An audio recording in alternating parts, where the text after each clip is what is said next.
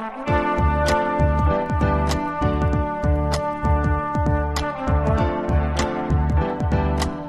listening to the Co-Main Event Podcast. And now your hosts, Ben Folks and Chad Dundas. That's right. You're listening to another episode of the Co-Main Event Mixed Martial Arts Podcast. I'm your co-host from BleacherReport.com, Chad Dundas, and joining me, as always, from MMA Junkie in USA Today, it's your friend and mine, Mr. Ben Folks. Ben, I feel like I need to set the scene for the people at home. Set it. For this week's podcast. Set that shit. So I just got glasses today. Yeah, you did. So I'm standing on the wall like my name was Poindexter, or I was Poindexter, Young MC. Yeah, no, I got you. I think you're right the first time. You showed up with one of those little travel packs of tissues, like a grandma always has in her purse. Okay. And a, what is that, a s'mores-flavored Starbucks iced coffee? S'mores. I've never had the s'mores before. How is it? This will probably be my last one. Because I tell you what, my anticipation would be that it's gross.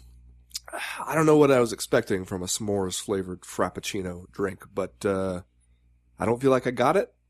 Anyway, I have to do something to soothe my terribly sore throat, and my travel pack of Kleenex is because I'm away from my normal home Kleenex and have to adapt to the situation. True. I might not make it through this one. Wait now, though. Fact check. You are still sick from before or newly sick with a different sickness? I think I might be newly sick. Well, that makes me feel great that you're here, breathing all over the kitchen. Yep.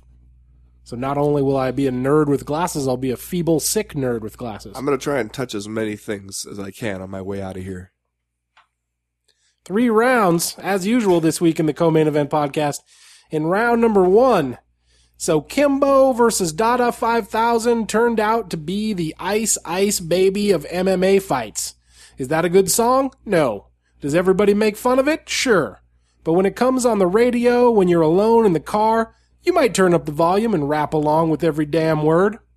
Except, I guess, unless you count that time Suge Knight allegedly held Vanilla Ice over a balcony, nobody almost died after Ice Ice Baby. And in round number 2, Donald Cerrone is back. And by back, I mean he's back to fighting a random dude once every 2 months. And in round number 3, that eerie silence you hear is the totally non-existent lead-up to Anderson Silva versus Michael Bisping. All that plus Are You Fucking Kidding Me and Just Saying Stuff. But first, like we always do about this time, let's do a little bit of listener mail. Listener mail. Wow, I feel like I have to pick you up a little bit here. You're on death's door for this. You know, I feel like I've just been beaten down by the accumulation of maladies that I've suffered in recent weeks. And I blame preschool. Yeah, preschool is it's the worst for that and the best for everything else. Yeah, I feel like maybe I'm going to turn into a crazy homeschooler just to avoid living out my life in a constant state of illness. Man, I will take the constant illness for having my children out of the home all day. Yeah, I guess I will too. Once you send your kids to preschool, you wonder how you ever managed when they were at home all day. Yeah, and you maybe start to think about that boarding school you keep. Military school for me. There you go, yeah. First question this week comes to us from Daniel Anderson. He writes, did Bellator 149 backfire? Watching, I got the overwhelming feeling that the plug was pulled and casual viewers were disappearing down the drain. I was seriously tempted to turn over to Victory FC 48 on Fight Pass, but instead tried to tough it out only to doze off on the couch. This can't be a sustainable format, can it? If not this, then what? It's an interesting question. I feel like the last 2 sentences, this can't be a sustainable format, can it? If not this, then what? That's where I agree with you, but not for the reasons that you stated to that point, Daniel Anderson. Well, we've talked before about how this format probably is not sustainable if for the only reason that all of the dudes involved in it are super old. So you could probably feasibly only sustain it for a couple more years, at which point Ken Shamrock will be 75 years old, and you'll have to push him to the cage. He'll drive to the cage with one of those rascals. Get a rascal, yeah. Drive down there with a rascal. Okay, but take his life alert necklace off and climb in the cage, ready to do the damn thing.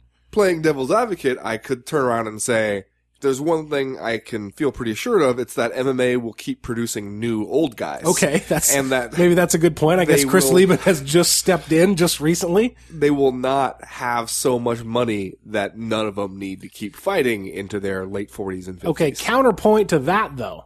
if you continue using today's 50-year-old man as your top promotable star, is the younger generation obtaining the capital, the political capital with the audience to later become the promotable 50-year-old man? Or because you spent these other fighters, the primes of their career, treating Ken Shamrock and Royce Gracie like the stars, are you going to be able to use Patricio Pitbull as a main event fighter when he's in his 50s? Or will people be like, I don't know who this is? See, that's, I think, the problem for Bellator, is that at some point you have to transition away from the, hey, remember this guy brand of MMA to the, hey, look at this guy that we have. Like, you don't know him, but here's why you should pay attention to him.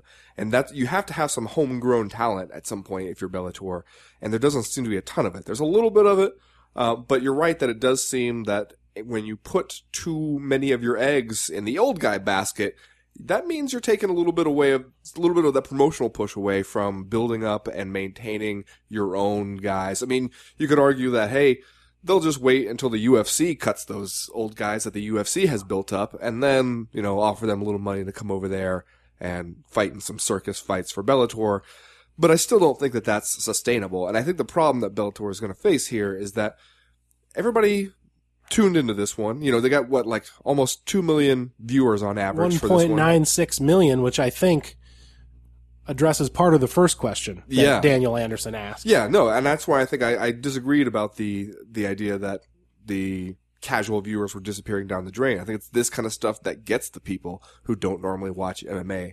But I don't think you can do this for very long, kind of playing the basically joke fight card until you become the joke fight organization. Right. And then nobody interested in your for real fights. You're trying to tell us that, you got some homegrown talent, you got some guys coming up that we should pay attention to, and everybody's like, no, man, where the freak show at? I think that Bellator is probably approaching event horizon on that pretty quickly. Yeah, I mean, and I think that speaks to the first question that Daniel Anderson asks, did Bellator 149 backfire? I think in a way you could make the case, yes, it did. Previous to this, a lot of people, including perhaps this podcast, had been guilty of allowing Bellator to continue to move the line of what was acceptable from a fight promotion in 2016, dating back to last year when we realized that Tito Ortiz and Stephan Bonner were still marketable commodities who scored record ratings on Spike TV. Every other tentpole Legends old timers match that they've made since then, I would include Kimbo. Legends is the nicest thing you could say there. Masters Tour.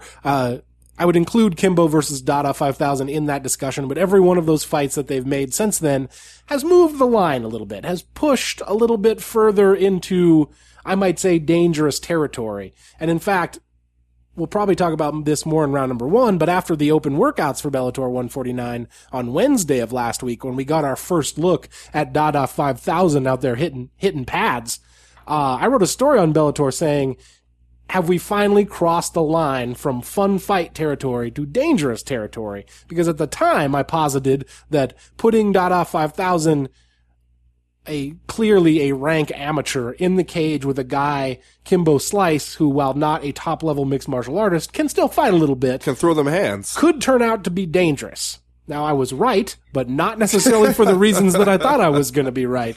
But in terms of did Bellator 149 backfire, I think a little bit, as far as that discussion is concerned, yes, because you're seeing a lot of what you might call hardcore MMA fans, a lot of MMA journalists on the internet this week in the wake of this event saying this changed their opinion of Bellator and that Bellator has gone too far. Yeah, I think you're right about moving the line. And I think we've said it several times, especially I feel like you say it more than I say it, that the rules are different for Bellator than they are for the UFC. And because we recognize that it's hard to slog it out and make your way as the number 2 MMA promotion in this sport and to try to find some attention for yourself in the shadow of the UFC. And so we understand that Bellator is going to do some things that we would judge the UFC, the industry leader, more harshly for doing, because Bellator has to find some way to get us to pay attention. But I think you're right. You move that line too far, and you're not going to be able to move it back again. Right. And this feels like, especially when, and I'm sure we'll get into this more later, but when you and I were talking on Saturday, the day after this event, we were at a child's birthday At a party. 2-year-old's birthday party. That's right. Let's set the scene. And we were kind of, I can't even tell how seriously we're asking about the possibility of a Hoist Gracie versus Kimbo fight. Not seriously, until you start to think about it. Not unseriously. And we were starting to just kind of name off some potential pairings. And you almost get this feeling like we shouldn't even say them out loud. Because Rich Chow might overhear us. Well, or just... He might have a glass pressed up to the window, and he might overhear us. Scott Coker is like a spoonful of Raisin Bran stops halfway to his mouth, and he looks up as if he just heard something on the wind. A disturbance in the force. He's not sure what it is.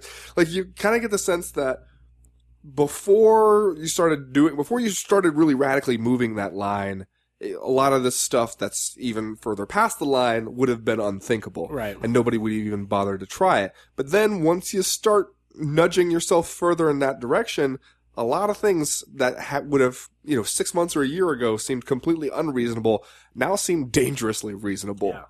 Yeah. And you're the guy sitting in the airplane going, I bet nothing would happen if they open the emergency exit door mid-flight. I bet nothing happened. It'd probably be fine. And even if you're not the guy to throw it open, you put it in everybody's heads. And sooner or later, that bad boy's coming open.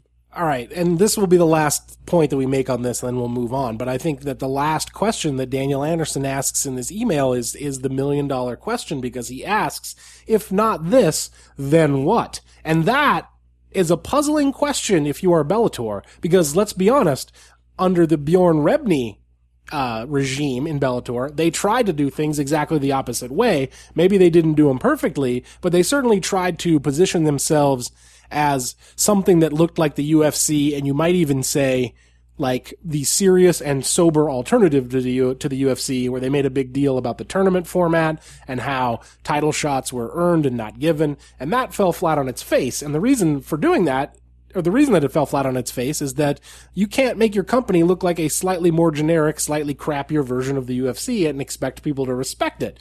And nobody wants to watch that. And in fact, next week, Bellator 150, the title is on the line, the Bellator Bantamweight title. Marcos Galvao is going to fight Eduardo Dantas. And you know who's going to watch that? Nobody.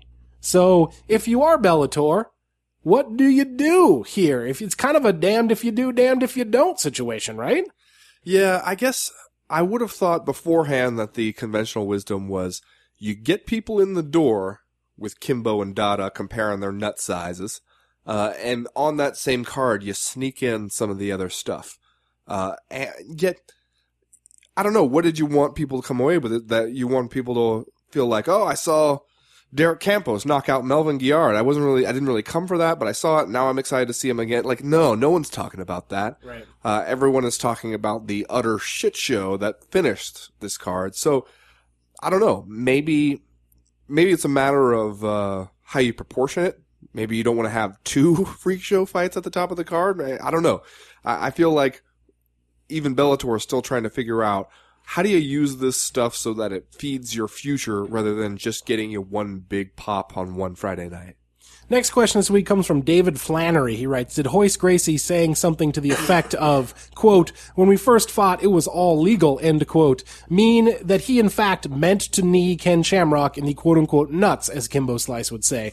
Or did it mean that it was an accident and he should take it like a man? In my eyes, it couldn't have been an extremely hard shot, since Shamrock didn't even react to the low blow until several seconds later when he took a knee to the head. But what do you think? Now see, that last part to me sounds like maybe somebody who's never been hit real hard in the nuts. Because when you get hit real hard in the nuts, sometimes there is that moment where you feel like if you just could never move again, you might be okay. Well, I think that maybe if you got hit with kind of a glancing blow to the nuts, because it looked like the knee itself kind of landed a little bit higher up, but maybe the shin made contact with the cup, and that maybe the glancing blow sometimes can be worse in a way, but also sometimes maybe it does take a second for your body to really register that that's what happened. But I don't know about Hoist Gracie's comments. It seemed like he made whatever comments he could make to try to make that concern go away. He made the comment, oh yeah, hey, we started out in the kind of blood and guts days when it was all legal. Then he also said, no, I didn't knee him in the nuts. Then he also said, hey, I go until the referee tells me to stop. What do you want from me? And they're all kind of separately, to varying degrees, valid remarks for him to make. I don't know. When we were talking about it at the child's birthday party, I think that you brought up the good point that, what we saw in that fight was there's one thing Ken Shamrock can still do, and it's totally fucking flip out when he feels like he has been screwed somehow, which is often. Yes, in fights. Ken Shamrock, who is now 1-4 in his last 5 MMA fights dating back to July 18th, 2010. The only win is Jonathan Ivey. I was going to say, is that the enormous fat dude that he fought, but that was actually Ross Clifton back in 2009. But he's now lost 3 fights in a row to Mike Bork, Kimbo Slice, and Royce Gracie, which is maybe an unenviable position to be in if you are 52-year-old Kenneth Wayne Kilpatrick Shamrock. But yeah, he did a great job leading up to this fight of playing it cool, man. Like, you could tell he went out there and he was like, you know what? I'm going to high road it. I'm going to give Royce Gracie his respect, his respect. Everything's going to be cool. I'm going to be the nice guy. I'm going to be the good guy. Then I'm going to win this fight. And Ken Shamrock is back, baby. And then he goes out there and gets kneed in the nuts, and immediately, mid-90s WWE Ken Shamrock, yes. # world's most dangerous man, whose professional wrestling gimmick was that he would quote-unquote snap and become his own worst enemy. That guy showed up after the fight. Yes, he did. Old school Ken Shamrock. Only briefly. He got control of himself fairly quickly, but you could still see that, the tiger might not have the claws anymore or the fearsome teeth that it once had, but it's still a tiger in there. Yep. I respect Ken Shamrock for rolling up to the arena with Guy Metzger, too. Just like keeping it old school. Like, Ken Shamrock might have ate a whole pizza before this fight, just like he probably did back in the 90s. The thing is, I feel like, did I learn anything about who is the better fighter between Ken Shamrock and Royce Gracie? No. Didn't learn a damn thing. Okay, and here's the thing. Like, what do you do now? What do you do now if you're Ken Shamrock? Do you walk away on the heels of getting kneed right there in the pills by Royce Gracie? What do you do if you're Bellator? Do you take the chance of giving Shamrock another fight? Do you give Royce Gracie another fight when he's out there fighting with no hand wraps? Was this the precipice of the Freak Show Legends Tour Masters Series fights for Bellator? Can you go on with this format, and do either of these guys ever get back in the cage again? Well, for Shamrock, I think that if you're Bellator, you can tell him that he can't stay here, but you can't make him go home. And I think we've seen that with Shamrock over and over again, that he's going to keep fighting in some form until there is absolutely no one left who will pay him, or until he just physically cannot climb the steps to the cage anymore. He's not going to go away easily, especially after something like this, where he can tell himself that he got a raw deal, that he didn't even really get to fight. Like, that kind of stuff just feeds into the narrative that he's been telling himself for years. He's not going to go away off something like this. There's just no way. He's going to find some way to fight somebody else for money. And with Royce Gracie, it seemed like he kind of had to be lured into this one somewhat. It didn't seem like he was really dying to get in the cage and fight any other human beings. Maybe you could see Royce Gracie coming away from this fight and telling himself that he's still the Royce Gracie who took on all comers in the one night early UFC tournament. He's still that badass, and Gracie Jiu-Jitsu has reigned supreme again. You could see that then being leveraged against him when they tell him that they want him to keep fighting and fight somebody else who's a little more dangerous to him.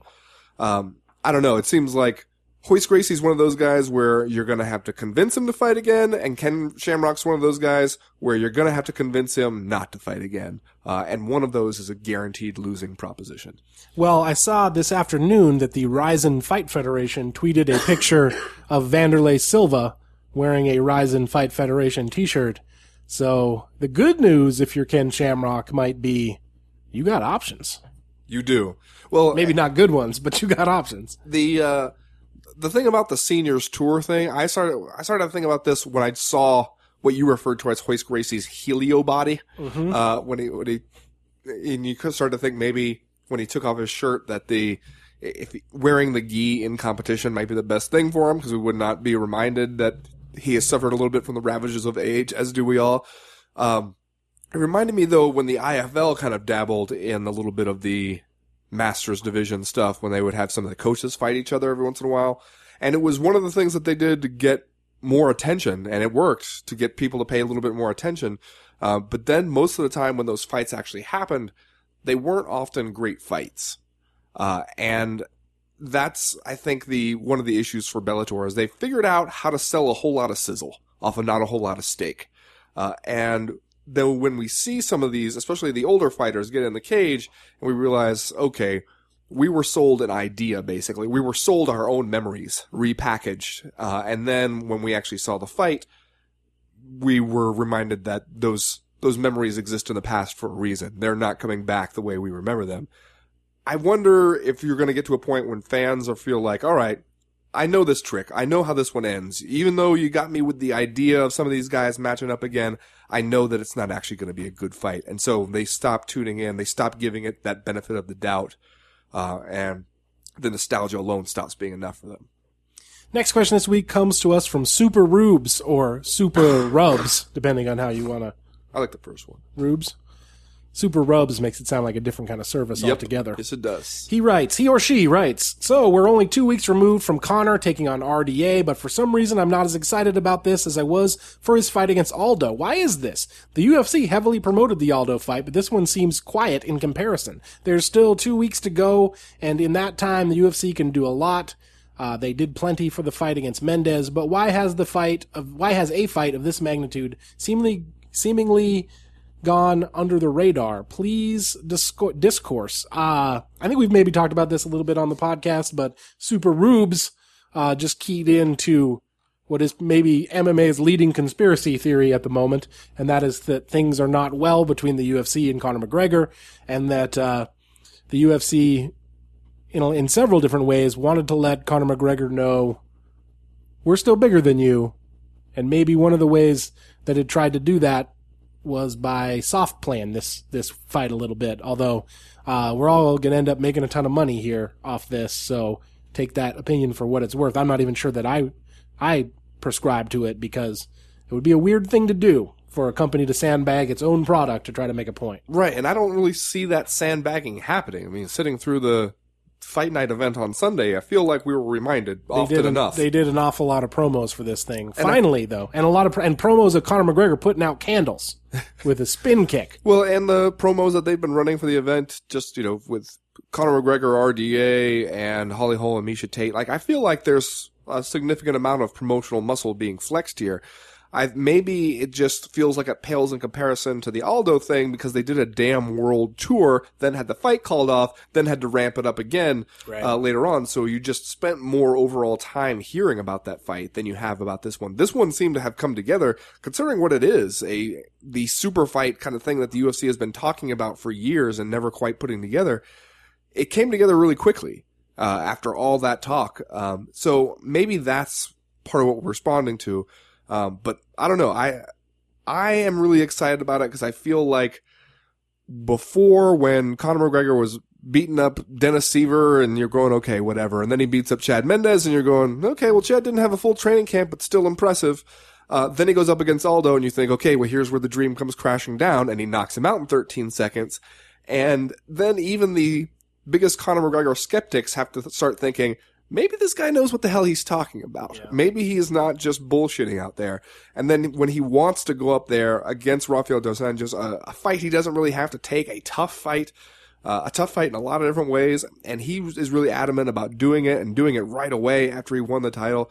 I think this is where you find out, are we witnessing a legend being born in a matter of months in the MMA world, which very rarely happens, or are we watching Icarus fly too close to the sun? Right, and that weird part that you just mentioned is that the Dos Anjos-McGregor fight feels like it is part of that same pattern. Like, once again, I feel like you're justified to look at this matchup and think, well, here's the one where Conor McGregor bites off more than he can chew. Has he been wrong yet? No, he has not been wrong yet. And he keeps taking these bigger and bigger challenges, and every step of the way, I feel like people continue to doubt him.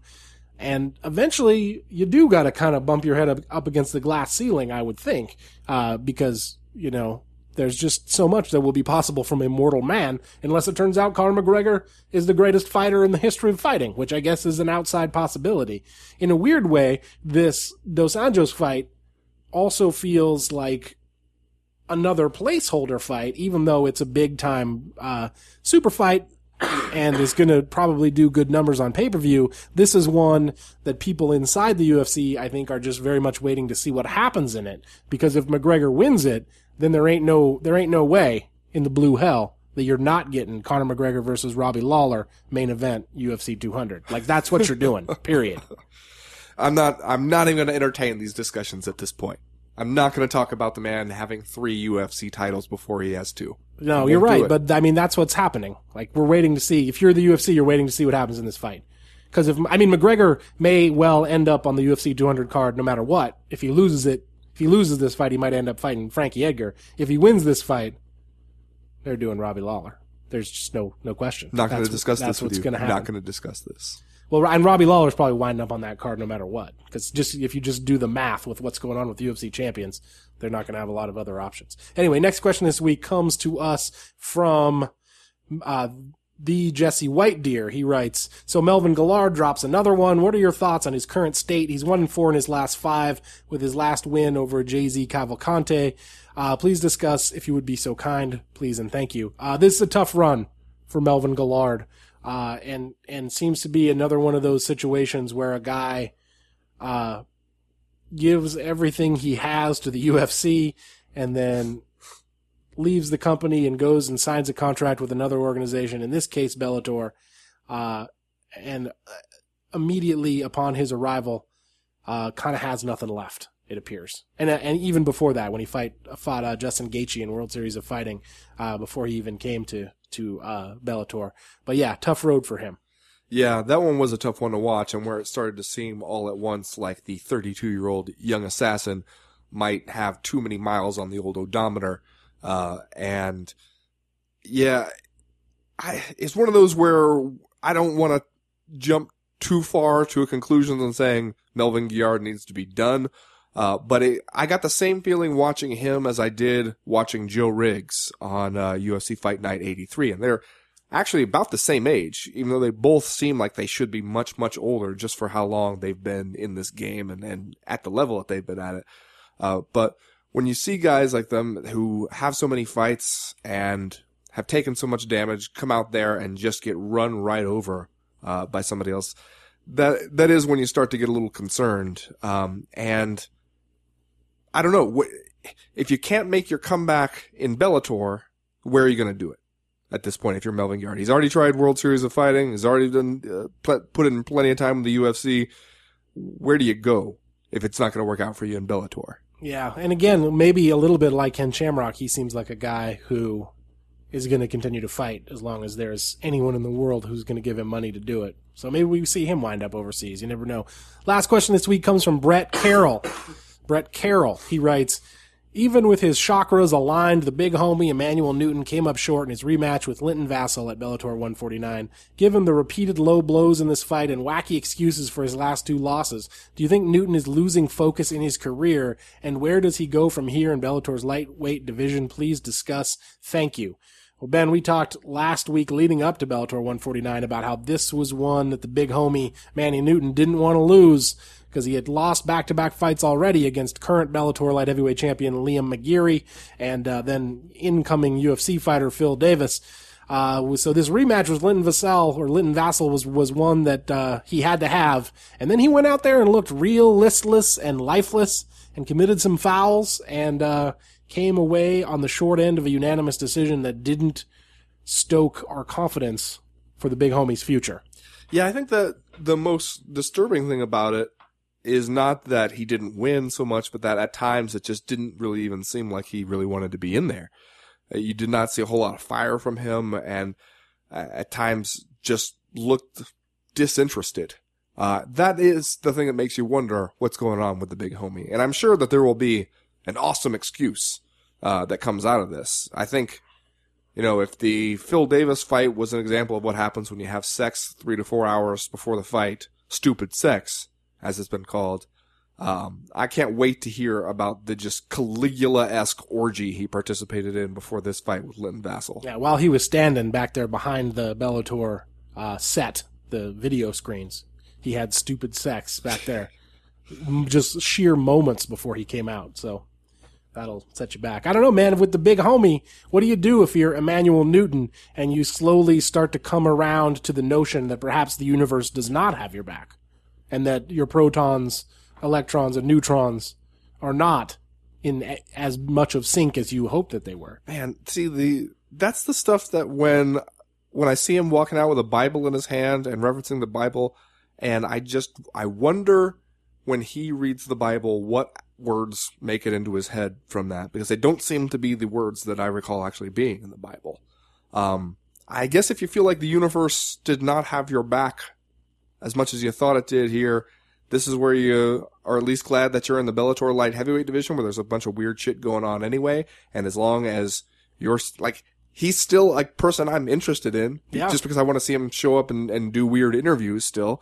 So if you tell me it's going to be, Emmanuel Newton versus, one of the old timers in the light heavyweight division, or just one of the weird fights that's left that they haven't done yet for him in the light heavyweight division, sure, I'll watch that. But it's not going to be enough to be the weird dude forever. You're going to have to win some fights.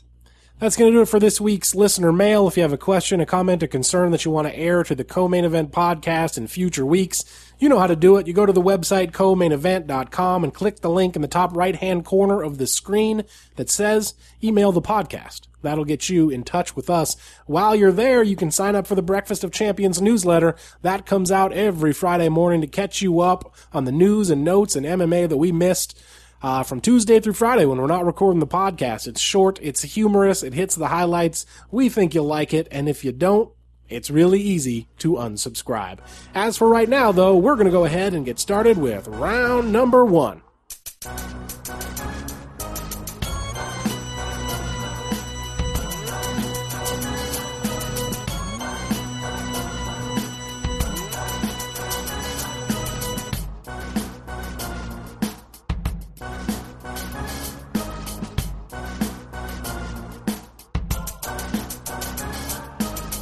Well, Ben, as it turns out, both Kimbo Slice and Dada 5000 probably do legitimately have enormous nuts.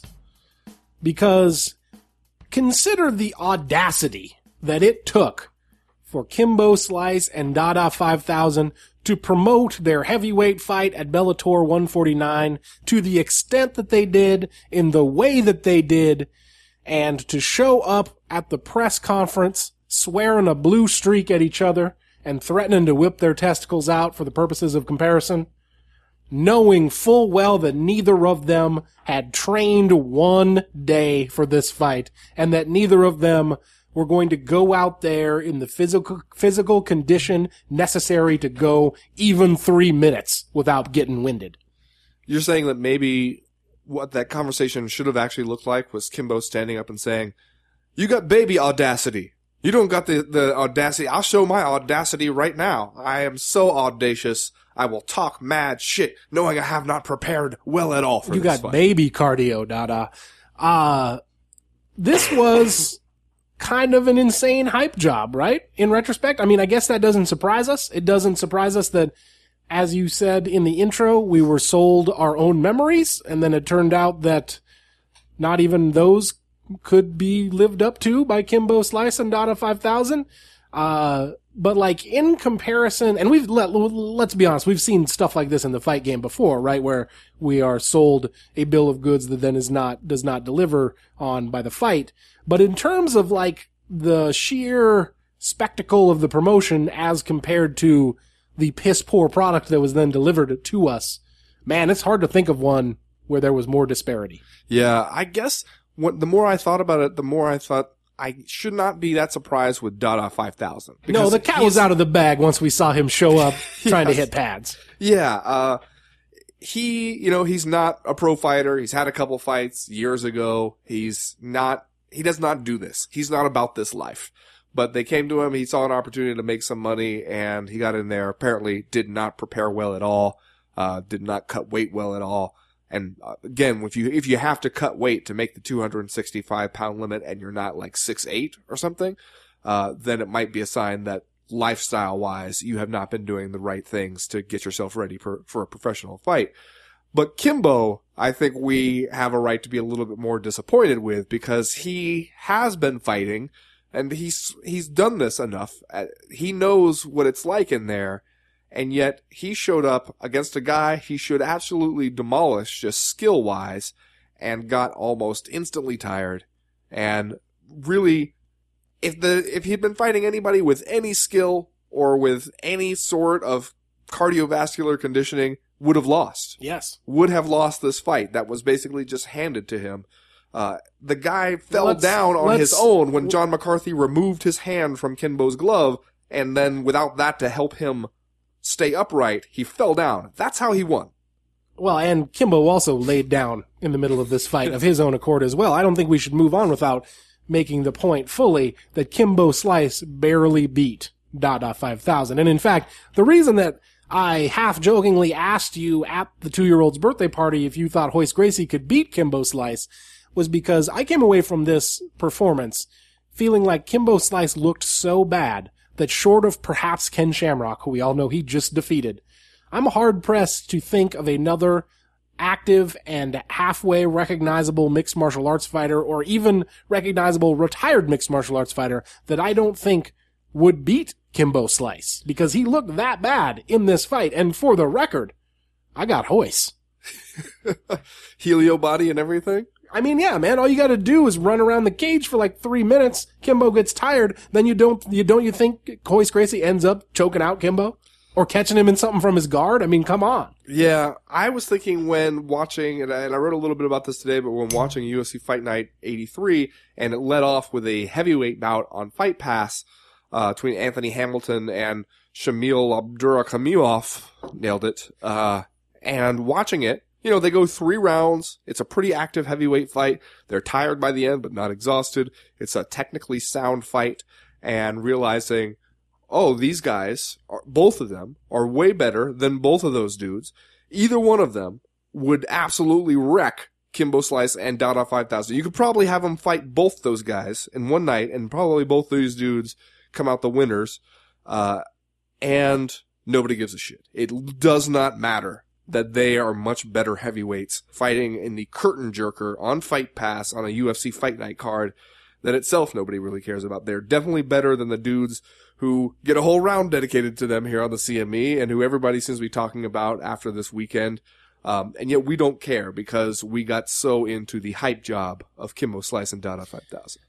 I tweeted during the fight, and I still think that it's true, that Kimbo and Dada had what I believe to be the worst fight in the modern history of mixed martial arts. I feel like it was that bad. But like I said in the intro to this, it kind of turned out to be the Ice Ice Baby of fights. And so I'm wondering how much credit or good feeling, I guess, are you willing to extend Kimbo Slice versus Dada 5000 because of the Mystery Science Theater 3000 aspect of the fight that developed during it, where because MMA has such an active social media contingent and everybody is on Twitter live tweeting about the fight, like this was a terrible fight, but everyone seemed to enjoy it. Like everyone seemed to have a great time watching it because it was so bad. Well, and because we kind of knew it was going to be bad, right? We didn't know it was going to be this bad. We didn't know it was going to be bad for this long as it lasted. We didn't know it would look exactly like this, but we all knew that this was not a serious fight, right? That this was not, we were not expecting this to be a really technically proficient fight from these two guys. And so I feel like maybe since we all thought of ourselves as in on the joke, also since it was on free TV and we did not have to pay a single dime, as long as you already have the cable package that gets Spike TV, or you're at a bar that does, you're not as invested as you are like when the UFC sells you a pay-per-view and they build it up, and then on fight night, the fight doesn't really deliver. Right? Your expectations coming into this were different. It's like, I remember going to see one of those Larry the Cable Guy movies. Hold up, what? With my wife. How high were you guys? On a scale of 1 to really high. I think we went in there with a couple of things of Dr. Pepper and some vodka in a plastic Okay. bottle. All right.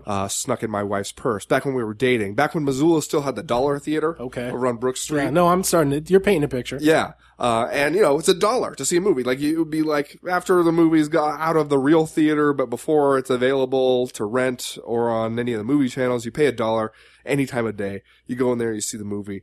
And we were grad students with not a whole lot to do. So we were like, all right, we're going to pay $1. We're going to get drunk in the theater to watch this Larry the Cable Guy Delta farce. That's the one where he's in the military or something. And we go knowing it's bad. And if it were $7.50 a ticket, we wouldn't bother with it. But when it's only $1 and we don't have anything to do and, we'd be just like drinking at one of our homes anyway, we might as well be drinking and making fun of this terrible movie. And so it's kind of an enjoyable experience when you go there knowing that it's going to be bad. And your expectations aren't that high. The question I have is, after we learned that Dada 5000 nearly goddamn died doing this thing, that's when it starts to feel like, oh, hold up. Maybe Like this less isn't, of a lark. this isn't all just harmless fun and games. Right.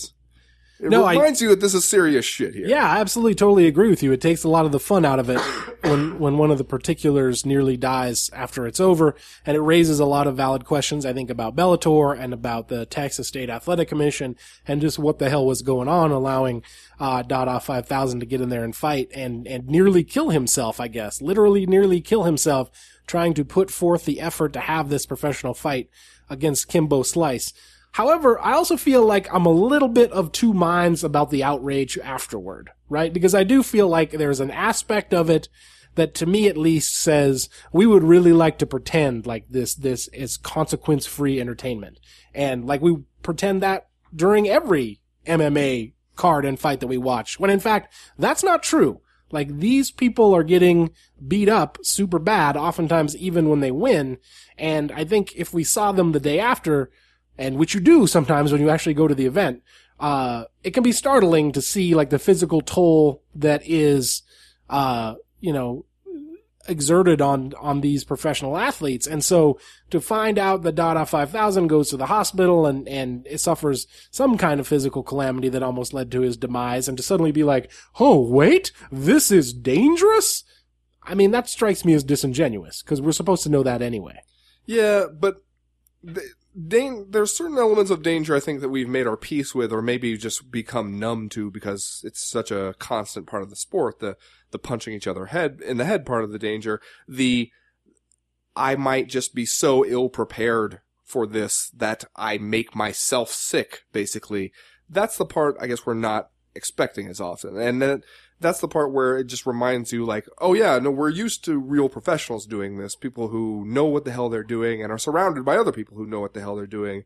And when you take somebody who does not fall into that category and throw them into this, bad things can really happen. Right. Like, it does make it a little less fun. And I understand what you're saying, though, about the I don't want to say fall outrage over it, but the concern, and I think that there's a good conversation to have about, is stuff like this just, are we thinking of it as harmless fun, and really long term it's going to be bad for all of us and bad for the sport?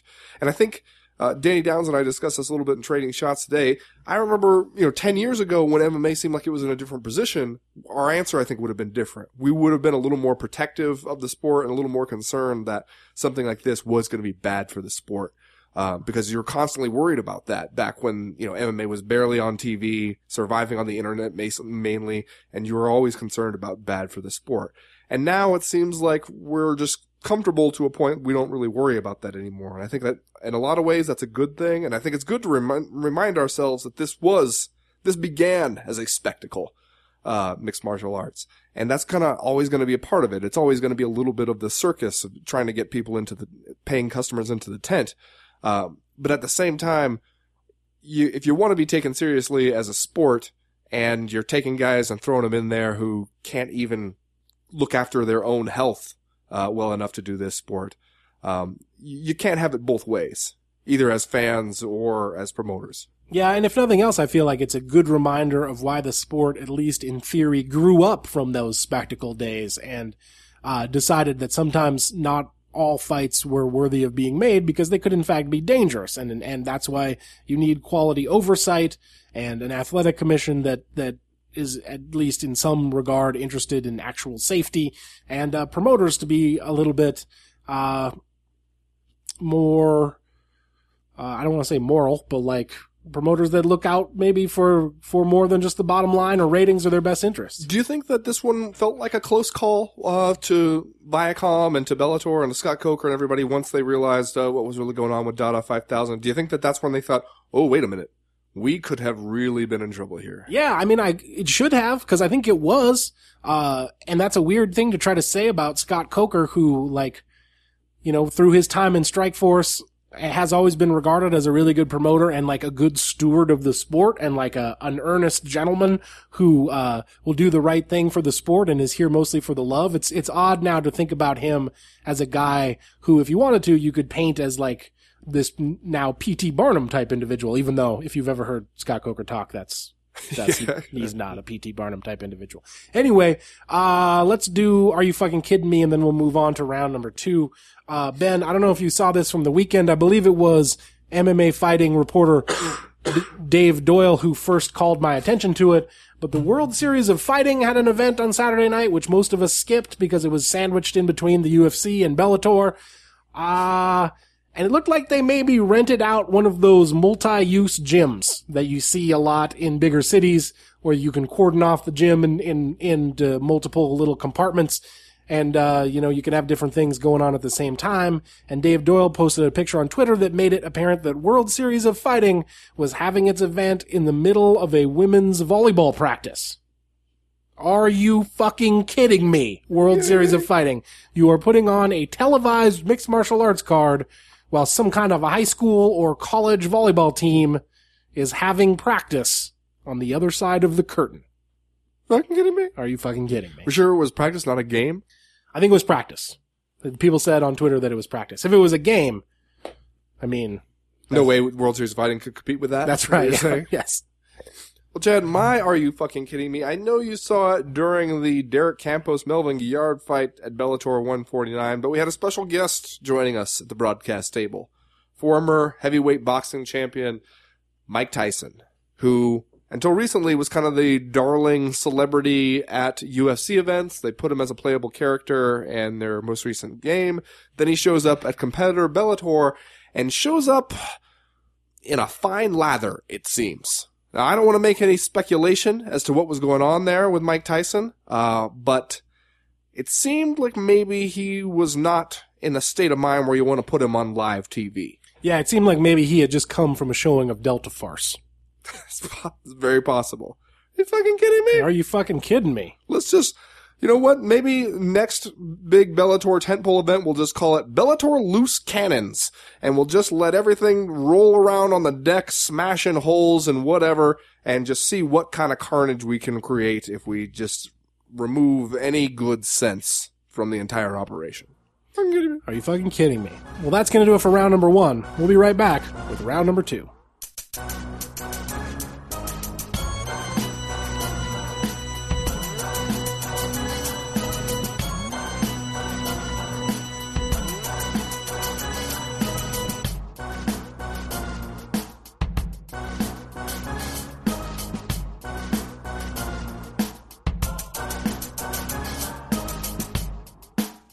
Meanwhile, in Pittsburgh, Pennsylvania at the Consol Energy Center on Sunday night, a crowd of a little over 7,000 people showed up to watch what was billed as a cowboy versus cowboy event. Now, Chad, what we had here is a card that was decimated by injuries and at least one rare tropical disease, and a bunch of late fill-ins, a kind of a patchwork card, and I'm wondering...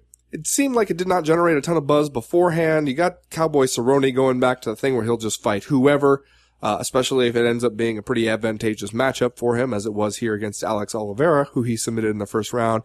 And elsewhere, you got the guy like Cody Garbrandt taking on Augusto Mendez, starching him, getting a good little pop from it. But when you have cards like this where it just feels like you're barely holding it together, just trying to find a warm body to put in there, and on a weekend where, as the UFC is in the rare position of not getting a whole lot of shine opposite Bellator, does it just kind of get written off as a wasted weekend that, 6 days from now, no one even remembers happened? I don't know if I would say it was a waste, but I think it's particularly with the main event, you had a situation where even though Donald Cerrone getting the win over Alex Oliveira certainly should have been a reminder to all of us exactly how slick that guy can be on the ground, which is something that was more on display during his WEC days than it has been really in his UFC days.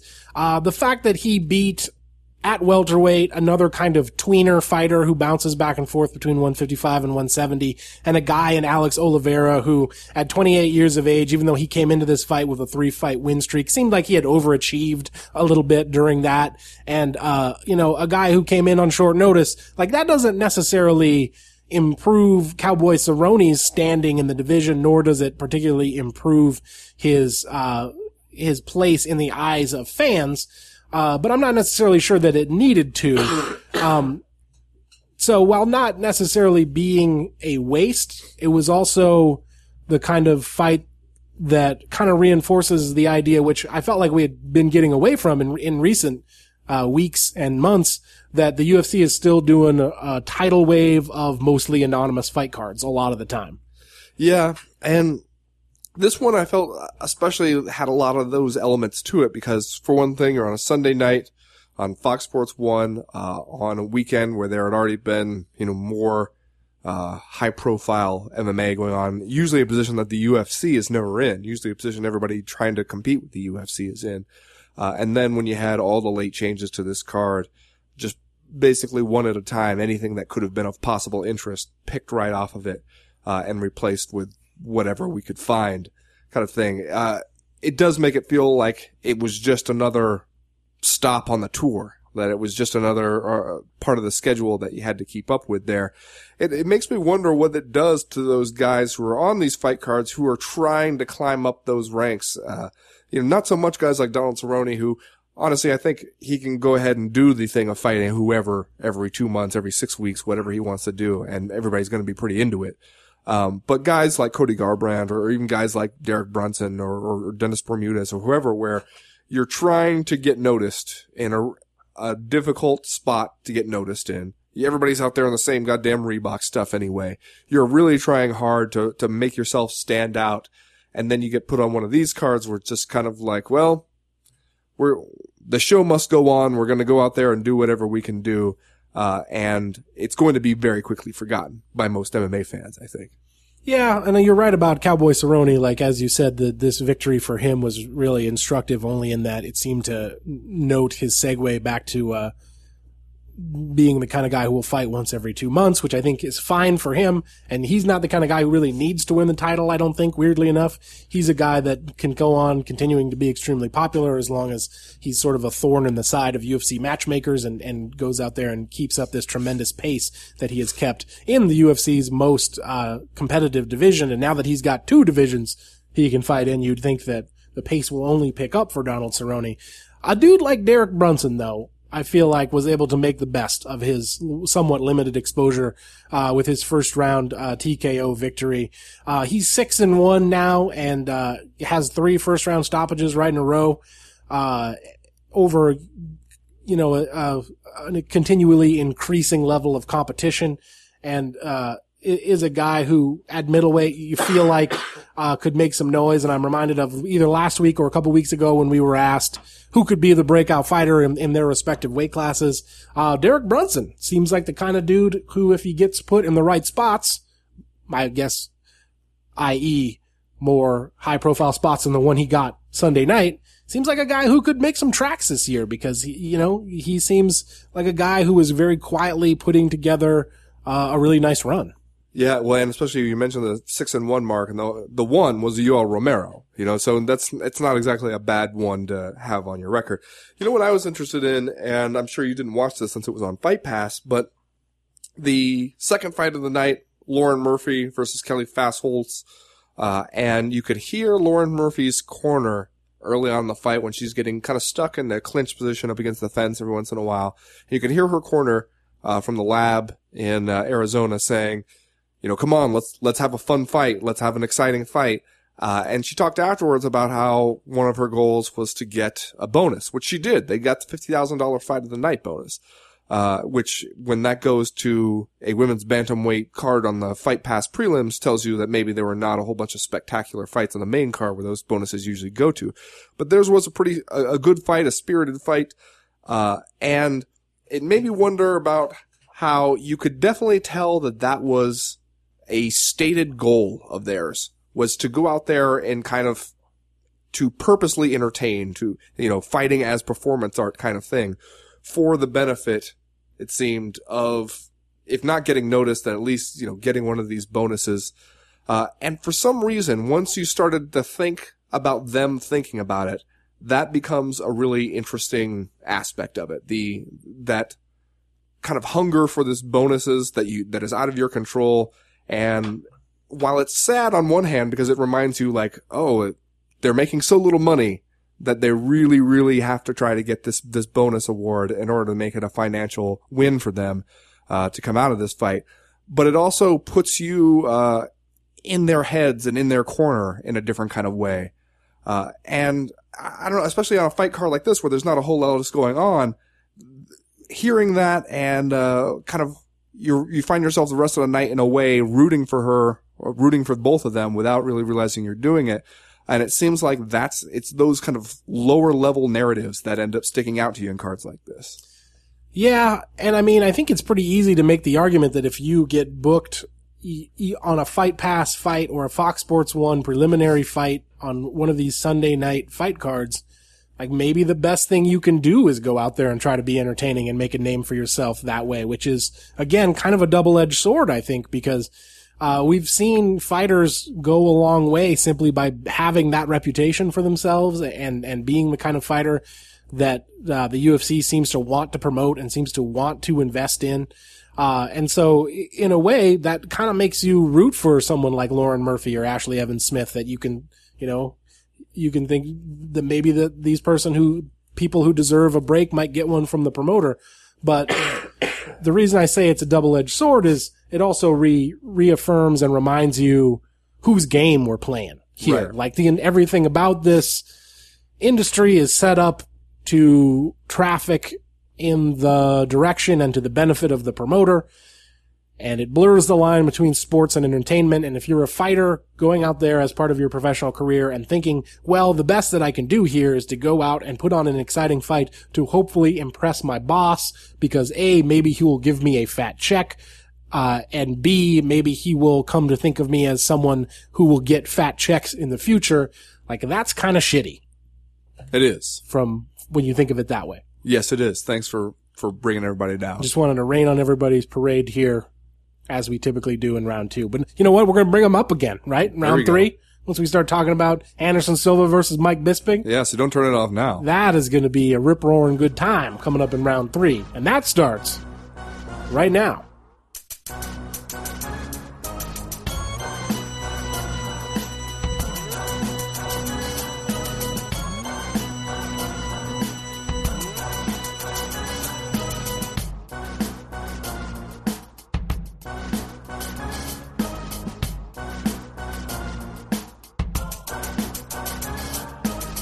Well, Ben, this weekend from the O2 Arena in London, England, we get UFC Fight Night 84, Silva versus Bisping, featuring a main event fight that at one time probably could have been a fairly lucrative pay-per-view main event for the UFC, and now finds itself as more of a bell cow fight for the FightPass.com, I guess you would say. A what? A bell cow? It's a thing that is designed to draw the other animals to it. Okay. So you get Anderson Silva. The animals in this case are fighters? Or are we the animals? We're the animals, dude. Okay. You are the animal. All right. I am the animal that lives free and easy outside the fence. Riding the range. That's what you look like in your glasses right now. Everything about these glasses say riding the range. The free and easy lifestyle. I'm primarily interested in this fight to see which version of Anderson Silva shows up. You? Yeah, I'm interested in that. I can't help but be interested in the Twilight Zone nature of the wish fulfillment here for Michael Bisping, who spent so many years telling us that he wanted to challenge for the middleweight title and be the UFC middleweight champion someday, and we all said, dude, don't you realize that would require fighting Anderson Silva, who would straight up murder you? Like, be careful what you wish for, Michael Bisping. And he didn't get it, and we all assumed that he would have lost anyway, and now he's getting it at a time when it no longer means the same thing, and yet still seems, if not just as dangerous, still pretty damn dangerous for him. And it just seems like, isn't that just Michael Bisping's luck in the UFC? Yeah, I think that's the interesting thing, will be the extent to which Anderson Silva is able to show up looking dangerous. Like, we talk a lot on this show, or at least we have numerous times before, about how MMA is the kind of sport where you show up looking old in one night. And it was certainly a steep drop-off for Anderson Silva to go from, looking like his old video game character out of the Matrix self when he beats up Stephan Bonner back in October of 2012, to then having the back-to-back appearances against Chris Weidman, where he certainly looked a lot more mortal all of a sudden, and then suffered the terrible leg fracture, which was nearly career-ending and precipitated or forced him to take some time off from the sport to recover. And then he comes in with the fight against Nick Diaz, which, I think we can all agree that if the Anderson Silva of old showed up and fought Nick Diaz, you wouldn't be dealing with a 5-round decision.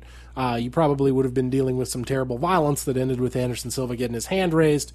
Nick Diaz, certainly a very, very tough dude who you can't take anything away from. They ended up having, if nothing else, a bizarrely entertaining fight. But in the wake of it, Anderson Silva tests positive for a couple of different steroids. Nick Diaz tests positive for marijuana. Kind of turned the whole thing into a circus, to be honest with you. So now we get this fight with Michael Bisping, more than a year removed from that Nick Diaz fight. So I think you're right in the idea that if the Anderson Silva who terrorized the middleweight division for so many years shows up to fight Michael Bisping, that's going to be an extremely bad matchup for Michael Bisping, a matchup that we all tried to protect Michael Bisping from for so many years. But I feel like if a listless 40-year-old version of Anderson Silva who just doesn't have it anymore shows up, it's not out of the realm of possibility that Michael Bisping could salt away a Michael Bisping-style unanimous decision. Yeah, I guess that's true. And then what would that mean for Michael Bisping? See, that's another interesting question, because I suppose it used to be that fighting Anderson Silva would be the holy grail of the middleweight division, that you would be in a pay-per-view main event, you would make a lot of money, you would get a shot at the title. Now we're having this fight on the FightPass.com against some version of Anderson Silva who, like I said, remains a mystery until fight night, may remain a mystery during the fight, considering how we've seen him fight in the past. And so for Michael Bisping, I guess it's a big win for him, right? If he does it, even if he just does it on the UFC's digital streaming service, but at the same time, it's not as meaningful as it once was. Yeah. A part of me wondered, did they book this fight at this time because they felt like, all right, it's kind of a paint by numbers from a promotional standpoint, right? You put Michael Bisping against Anderson Silva right after Anderson Silva has kind of embarrassed himself in front of the Nevada State Athletic Commission by defending his positive drug test with the blue tie sex juice defense. Yeah, keep that away from Manny Newton, because he does not need it. You think, all right, he's still Anderson Silva. You're going to book him against some other middleweights, and they won't really want to go after him on that and hammer him on that issue because there's still a bit of reverence for Anderson Silva out there. Oh, I know. Let's give this one to Bisping. Bisping will take it and run with it to a kind of ridiculous extent where he's always making some kind of remark about how he hears that Anderson Silva isn't that hard these days. And just managing to work it into every single interview. And you think, all right, you knew it was going to play out like this. You knew Bisping, he has to form some kind of feud with absolutely everybody he fights. He's going to seize on kind of the easiest thing that he can. He's already got this long track record of having to fight so many guys who are abusing performance-enhancing drugs, whether legally or illegally. You put him in there against Anderson Silva, and you know he's going to make a bunch of impotence jokes all the way up to fight night. And that's what he's doing. The only thing that's really holding it back is that Anderson Silva seems to have a pretty great way of dealing with it, where he's just like, give me a hug. And you're like, okay, kind of game over for Michael Bisping. It's not really going the way you want here. Well, it does seem like a loaded match to make, and certainly a match that, if you think that deeply about it, yeah, the UFC invites a lot of speculation and criticism, I guess, of Anderson Silva simply by making this fight. But I also wonder, like, maybe it's not necessarily a situation where they were thinking that deeply about it. I mean, you have a reality where you need to find Anderson Silva some fights. I don't think you can match Anderson Silva up against any of the top contenders in the middleweight division, considering what he's been through and what we've seen of him so far. The same thing might be true of Michael Bisping at this point in his career, and this is a fight between two guys who you would think still have some marketability left. Two guys who have always kind of had it kicking around in the back of our mind that they would end up fighting. And so I think from a pure X's and O's standpoint, if you will, it's kind of a fight that makes a lot of sense. Yeah. You mentioned what did you call it? Bell cow? Yes. For a Fight Pass? Yes. Is it working on you? I mean, I think this is a good fight for Fight Pass. I probably am not going to get Fight Pass just to watch this fight, but I think you have to give Eric Winter, the new head of Fight Pass, some credit, and I think you have to give the product of Fight Pass some credit.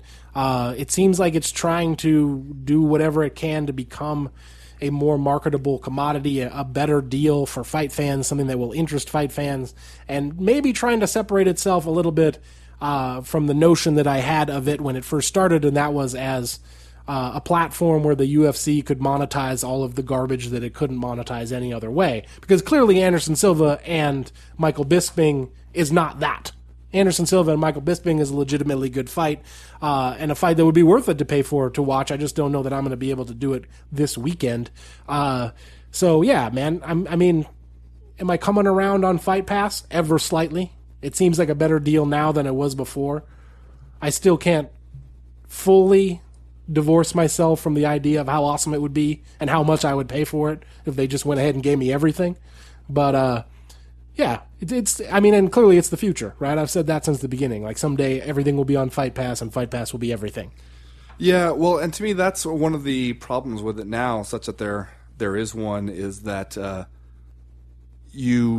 if you could tell me that Fight Pass was the only thing I needed to watch the UFC, then that would really drastically change the value proposition. Oh yeah, man! I think I've said it before on this show. I could pay $100 a month for Fight Pass if it gave me everything, and I would still save so much money because of how it would save me on my cable bill and on pay-per-view and all kinds of different stuff. So yeah, it's like, price is not the issue here. It's what I'm getting in return for any amount of money at all. Yeah, well, and we've talked before about how you also, if you're the UFC or if you're a fan looking at buying this, is if you're looking at them as $10 pay-per-views, which when you don't have a Fight Pass event every single month, it's a lot easier or a lot harder to keep from just making this value judgment on each one of these cards and looking at it top to bottom and going,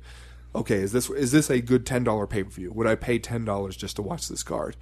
And this is one where I feel like, just because of the headliner, and you got one or two other interesting bouts on the main card. You got the young vagabond, Gegard Mousasi, on there against Talas Leites, but not a whole lot else. If you're thinking, would I pay $10 to watch Anderson Silva versus Michael Bisping? Yeah, I guess I would. Probably would. And then, of course, I think you get a $5 rebate back if you watch Looking for a Fight.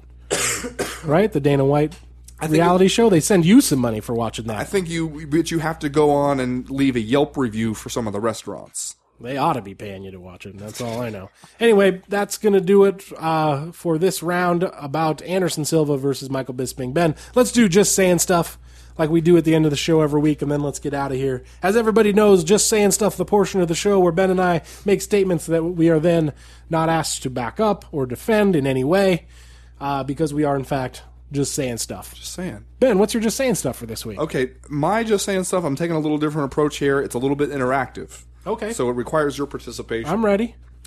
I am going to read off the pairings in 3 undercard prelim bouts from this upcoming Fight Pass event in Okay. London. One of them is fake. Oh no. Oh no. You have to Wait, pick out. hold on. Are the fighters going to be real, or are you just going to make up names? I have made up two. As far as I know, I have made up two names. So one of the fights that you read off will be completely fabricated in all ways. Completely fake. Okay. All right. I'm going to fail this so hard. you ready? Yes. Number 1, Timu Pakalin versus Tybalt Guti. Okay. Number 2, That sounds real enough. Magnus Carlsen versus Daniel Baker. Okay. Number 3, David Timu versus Martin Svensson. Ooh. Boy, those all sound like such real UFC fighter names. You're good at this. Yeah. You should be a writer. Thank you. I'm going to go with number 1 as the fake fight. Nope. Timu Pakalin and Tybalt Guti. That is an actual fight. That is the second fight. A couple lightweights on the prelims. However, Magnus Carlsen and Daniel Baker, not actual UFC fighters as far as I know. See, I should have gone with that one because when you said Magnus Carlsen, I was like, sounds too much like a world's strongest man Well, see, competitor. I saw Martin Svensson and I was like, okay, no, they did put some Nordic asshole on this thing. Let me come up with another name like that. And then just throw in a generic name that'll fool Chad. He won't even hear the sounds. All right, so what are you just saying? I'm just saying, don't you think that tells us something about the approach, at least to the prelims of these? Because what I did is I looked and I saw who doesn't have a Wikipedia page. Let me take those guys and then just make up some other guys that sound like those guys, and you won't really be able to tell the difference. I'm just saying, I think I could probably make up a fictional UFC Fight Night event on a Fight Pass. I could make up the prelims entirely. I could tell you that they happened, and you, at least, Chad Dundas, you'd never even know that I was making it all up. In fairness, you just saying. could have said Tom Breeze versus Kita Nakamura, which was on the main card, and I would have been just as fucked. Well, Ben, do you remember that boat salvage yard where Kimbo Slice had a bunch of his YouTube street fights? Do I? This week, I'm just saying, at this point, Bellator is basically that salvage yard. Because if you're going to put on fights that look like Kimbo versus Dada, man, you might as well park a bunch of boats around the outskirts of the arena and get Icy Mike and Adrian and Sean Gannon to all come watch. Just a bunch of dudes in the front row yelling, "Get him, Ferg!" I'm just saying. Just saying. That's going to do it for the Co-Main Event podcast this week. If you have questions or comments, you know how to get a hold of us. We'll be back next week to break down all the stuff that happens at Bisping versus Silva, and then we'll be looking ahead to Conor versus RDA. Is that the next weekend? Yes, time flies. Man, when you're having fun. As for right now, though, we're done. We're through. We're out. Here's what I wonder about the boat salvage yard thing. Do you think that long term that hurt the credibility of the boat salvage yard? Do you think people were watching it in the Miami area, watching those YouTube videos and being like, "Oh, I know that. That's Wayne's salvage yard. Oh, man, I'm not going to leave my boat